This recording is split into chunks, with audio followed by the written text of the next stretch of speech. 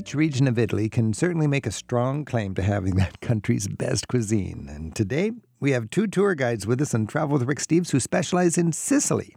They're here to make the case that once you've enjoyed authentic local dishes from that island, you'll never want to leave.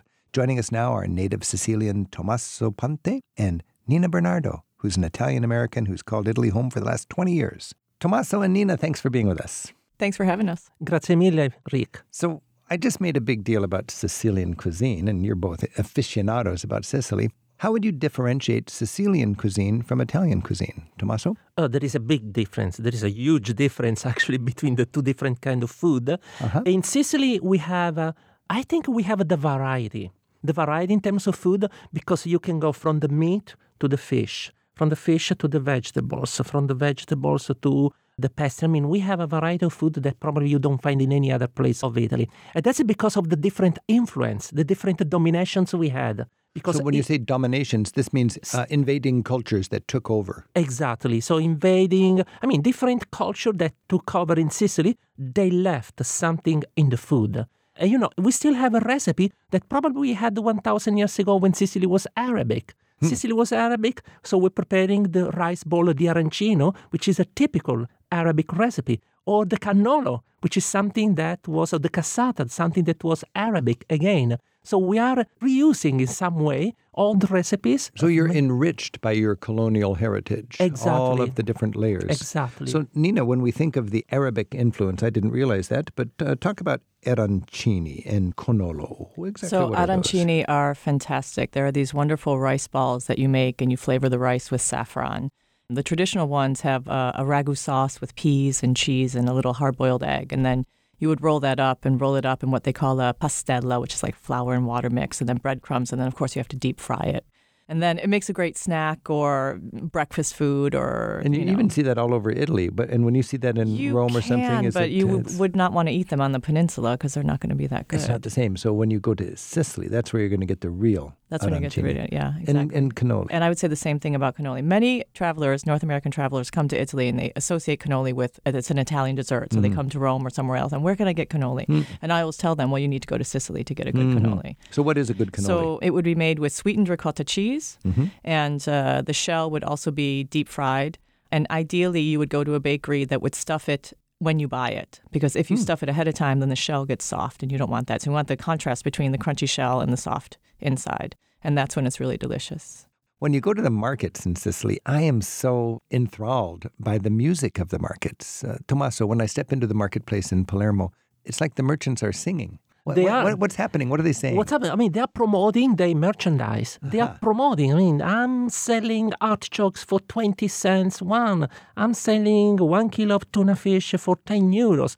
They are absolutely promoting what they sell. Pretend you're a merchant right now and you've got sardines you're trying to sell. What would you say in Italian? Sardine, 10 euro a kilo, venite qua a comprarle.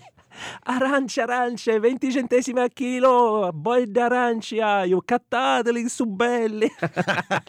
So that was so fantastic because Tommaso's not even doing it in Italian. He's doing it in Sicilian dialect. Yeah, so it's even more musical. It's fantastic. Yeah, I love that. I can walk around in those markets forever and just be enchanted by that. So Nina, if you're walking through the market, what's your favorite market in Palermo and what kind of a tactile or tasty experience can you actually have? My favorite market absolutely is the Ballaro market. I think it's the most authentic now. Ballaro, yeah. That's been around since the 10th century, so it's the oldest one as well. And you walk through there, and now it's a very multicultural mix as well because a lot of new immigrants who've come into Palermo have set up their own stalls. But you can find absolutely everything, and you can try a lot of things as you go through. Like pannelle is something I always like to try when I go through there. What is that? Chickpea flour that's made into these little squares, and it's also deep fried. And they just a little salt and some parsley inside. Eat it quick when it's hot.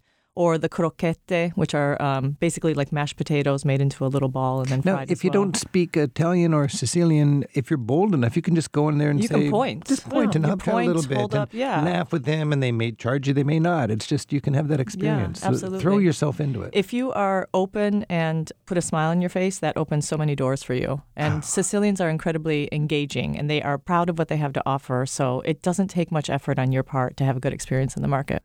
This is Travel with Rick Steves. We're joined by Nina Bernardo and Tommaso Pantè, and we're talking about edible Sicily. Our phone number is 877-333-7425, and Mark is calling in from Berkeley in California. Buongiorno, Mark. Hi, Rick, Nina, Tommaso. Thank you so much for taking my call. My vegan daughter and I are planning a trip to western Sicily, including the Egadi Islands, for the summer. My questions for you are, what are the chances of us finding acceptable food at restaurants, not to mention a memorable meal, on the islands for my vegan daughter who eats no dairy or meat? Any suggestions for us? Nina, what would you advise? I think you're not going to have any problem just because fresh vegetables are available everywhere and they're a huge part of the Sicilian diet. So I really don't think you're going to have any problem finding vegan options. They won't be specifically labeled as vegan because they don't need to be, just because there are so many vegetable options there. Is there like how they cook it considerations, or is it basically vegetarian and no dairy? Yeah, we just want to make sure that the vegetables aren't cooked in the same oil. Well, that's what I'm wondering about. So it's that strict, because a lot of people don't take vegetarianism very seriously, and they wouldn't even dream that you care about what it was cooked in. I would think that it would help to have something written in the local dialect that's very clear, because you're going into a little hole-in-the-wall restaurant. They'll cook whatever you want, but you need to communicate it. Sono vegano. That would work. That is enough. I mean, they know absolutely, because, all the Sicilian restaurants, they are They know the modern updating. things. And that's what I've noticed all over Europe now, is there are little indications on a modern menu, and it has a letter saying this is Vegano, whatever concern you might vegetarian. have. Yeah. So I think, Mark, the challenge for you is going to be to have that ability to communicate your concern, and I would do it in writing. I would have a local person write in a very clear way, assuming the waiter's a good person that doesn't really take vegetarianism very seriously, and have it written out there. And then they'll realize it's important to you, and then enjoy your trip. That sounds like a great idea. Thank you so much. Have fun. This is Travel with Rick Steves. I'm speaking with Tommaso Pantè and Nina Bernardo about food in Sicily. You know, I love pizza when I'm in Italy, and there seems to be an ongoing debate about where does pizza come from, Sicily or Napoli. Nina, what's the story? I'm sorry, Tommaso, to have to say that it originated in Naples. Naples. Sicily does their own version. Nina, you are killing me. I think this is the only time Tommaso and I are going to disagree. Okay, so you say Sicily was born in Sofia Loren's town, Naples. Yeah. And Tommaso, make the case that it was born in Sicily. Pizza. Yeah, well, our pizza actually is very different from the Neapolitan pizza. Our pizza in Sicily, we have a different variety. We have the thin pizza with a lot of ingredients on top, or we have the Palermitano Sfincione. Sfincione. What does that mean? Exactly. Sfincione actually is a pizza, which is very thick, where we use a lot of simple ingredients, just tomato, pecorino cheese, and olive oil. And sometimes they put also some onion. And this is sold as a street food. In the middle of the pedestrian street of Palermo. So now, how would that be different from a Neapolitan pizza? Well, very different in this case, because Sfincione is thick. Neapolitan pizza is thin and more chewy, right? Yeah, Sfincione is really spongy. Yes, and almost that's like a sponge cake kind of so texture to it. Thicker and more doughy. Yeah, exactly. It comes from an Arabic word, which means spongy. So that's how, Is that what you would say Sicilian pizza is? I would call that version. Textbook. Yeah. And then what we're used to probably is more Naples Neapolitan pizza. style pizza. Okay. And then when you're thinking about some quintessential Sicilian dishes, pasta con la sarde. You have to try it if you go. It's made with wonderful wild fennel and raisins and pine nuts and olive oil and fresh anchovies, and it's absolutely delicious. So is it basically a kind of spaghetti, sort of variation on spaghetti with anchovies? Kind of, yeah. Or sardines? We use sardines mostly. In fact, it's called the pasta con le sarde. Okay, so sarde is the Sicilian word? Sicilian for sardines, yeah. Oh, okay. And actually, I'll tell you something. Pasta con le sarde is more west of Sicily. When you go in the eastern part of Sicily, then we talk about pasta alla norma with tomato and eggplants. Okay. So Norma meaning Norman, like the Norman. No, Norma is the opera from Bellini. Okay. Yeah, the Norma, the Bellini, Now, Nina, you talked about these ingredients. It sounded wonderful. The key ingredient is the wild fennel. That's what gives it a particular flavor. Okay. And if you want to refresh yourself, I think all over the streets on a hot day, you can go for a granita.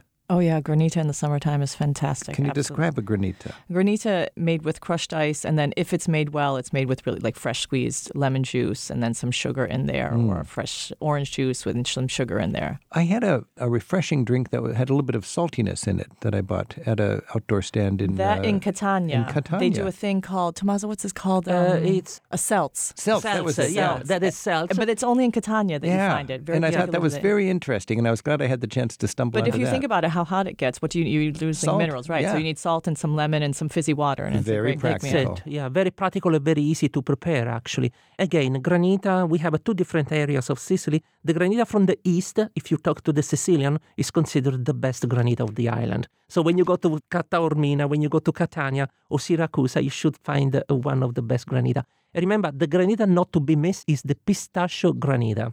Pistachio granita, Of and course. another reminder of the Arabic influence. Arabic influence, and also Perfect. pistachio production, the slopes of Mount Etna. Because remember, this is one of the most important area for the production of pistachio. Pistachio gelato, don't forget I it. love it. This is Travel with Rick Steves. We're eating our way through Sicily. Our guides are Tommaso Pantè and Nina Bernardo.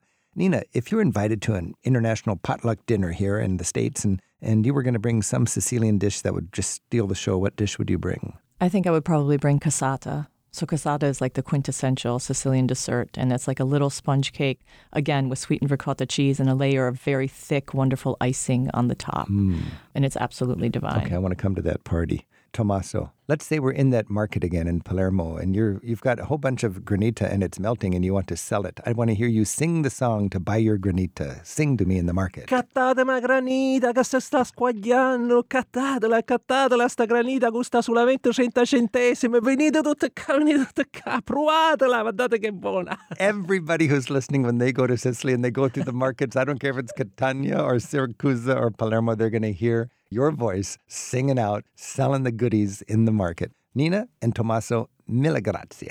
Grazie mille a te. Grazie mille and buon appetito. Grazie. Rick Steves teaches smart European travel. At ricksteves.com, you'll find an archive of interviews from his radio show, free audio tours of Europe's top sites, and a world of information to help turn your travel dreams into smooth and affordable reality. Begin your next trip at ricksteves.com.